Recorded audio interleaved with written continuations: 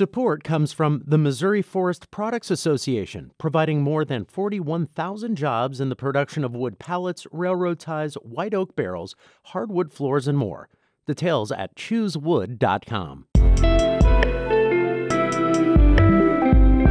From the St. Louis Public Radio Newsroom, this is The Gateway. It's Monday, October 7th. I'm Wayne Pratt. Ahead, 10 children have been killed by gunfire this past summer in the city of St. Louis. Adults have used town hall meetings to speak out against the violence. Now children are speaking their truth.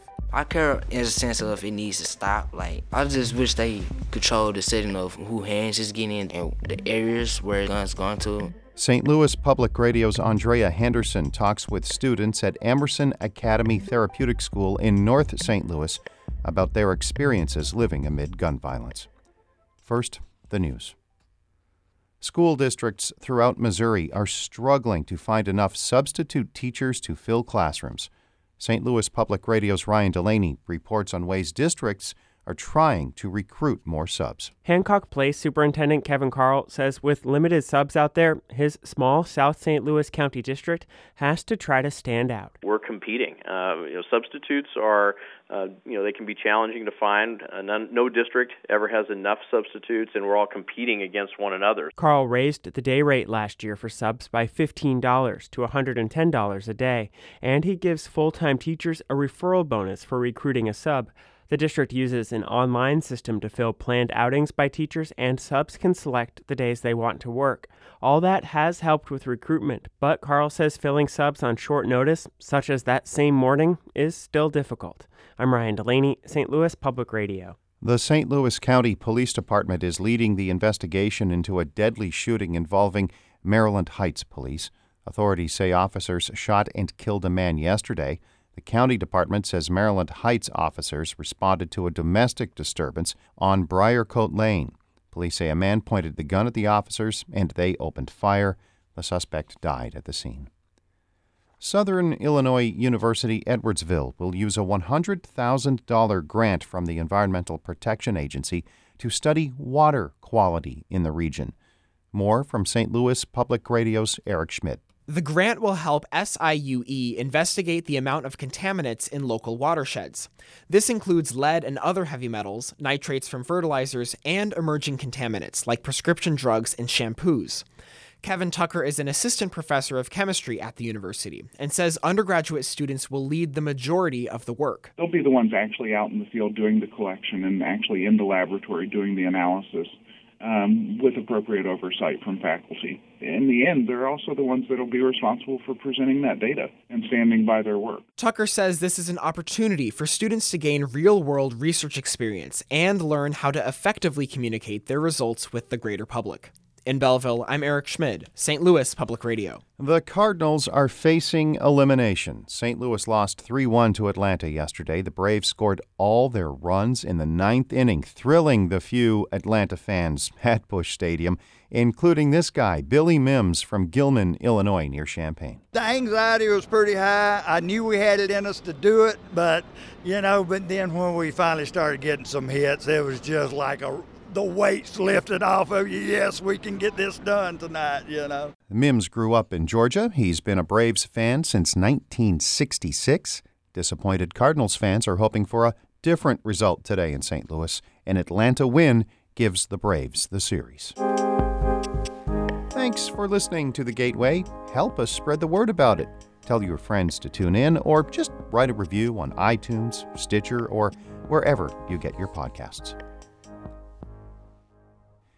It has been a violent year for children in St. Louis, with communities calling for officials to keep children safe from guns. And many children now are wondering why the gun violence has become normal. St. Louis Public Radio's Andrea Henderson visited Emerson Academy Therapeutic School in North St. Louis, where students shared stories about living amid gun violence. A typical summer for children may involve spending hours at the local park, people watching on the porch, or walking to the corner store for snacks and drinks. But this summer, children in St. Louis were robbed of these activities because of gun violence. Students in the historic Ville neighborhood in North St. Louis use their school as a place of refuge from bullets. It's also a safe space to talk about gun violence and trauma. The 16-year-old Devin Smith was one of about 10 children in a recent class group therapy session. The students viewed a video collage set to music showing the 2014 Ferguson protests and news headlines of shootings involving children. For Smith, the images were all too familiar. He said at about the age of 12, he saw a stray bullet strike his cousin on what he considered a normal summer day. We was playing, somebody hopped out the car and just got to firing. We was trying to get away and ended up seeing one of my close family members being shot. Smith remembers when children being killed by gunfire was rare, but now he says he's numb to the violence. Now it's normal in a sense because, it's every day now. It's kind of normal to me now, but back then it wasn't normal. 13-year-old Abundance Obani says he has the same feelings but doesn't let it bother him anymore. I'm getting used to it now. It's just at the point where I'm like, so? And most of the times when I hear it on the news, it's like, I don't care. And I don't think this world is going to change, so people stop caring. So I stopped caring. This summer alone, 10 children between the ages of 3 and 16 were killed by gunfire in the city. Some were shot in parking lots, a bullet hit a child sitting on the porch, and another child was found dead near a high school. It all makes 15-year-old student Christian Brower apprehensive about just stepping outside. Sometimes when I'm playing outside and I see somebody yelling or something like that, then I go straight inside.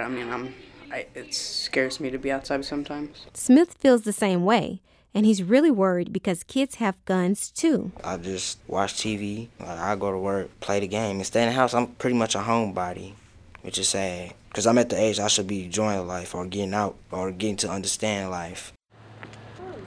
This is Tandy Park. It's just 2 blocks west of Emerson Academy. Shamaya Ford Jennings says she and her friends used to go to the park almost every day, but now they never know when somebody might start shooting. I just try to stay out the way as much as I can.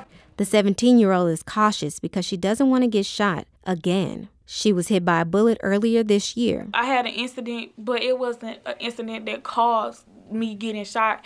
It was an incident of a boy, and a girl came to me about it. So we had words, but we left it alone. She thought the argument was finished, but the next day, the girl's friend stepped into the picture. Me, my friend, and my cousin was walking on our way to the store over there by Sumner, and she stopped at the corner for a minute, and she asked me, did I do something to her friend? I'm like, no. And with me saying no, she started shooting. And the bullets bounced off the ground, actually, and it hit my friend in her foot and hit me in my leg. After showing me her gunshot wound just above her left knee, it went through this way and came out that way. She says she doesn't want to be seen as a victim.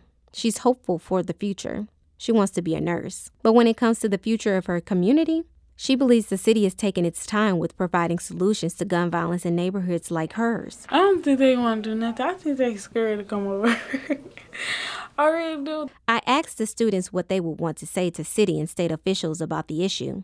Smith had an answer ready. We actually need help.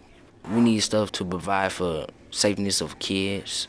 We need mentor support groups, people who are inspiring the young folks to continue to push forward and do great things. Cries for help from Smith and other children around the city may be getting through. The city is now trying to address gun violence with $7 million toward violence prevention programs. I'm Andrea Henderson, St. Louis Public Radio.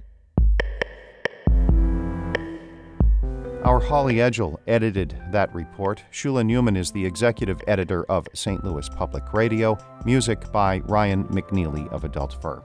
Follow me on Twitter @Wayne Radio. I'm Wayne Pratt, and from the St. Louis Public Radio Newsroom, this has been The Gateway.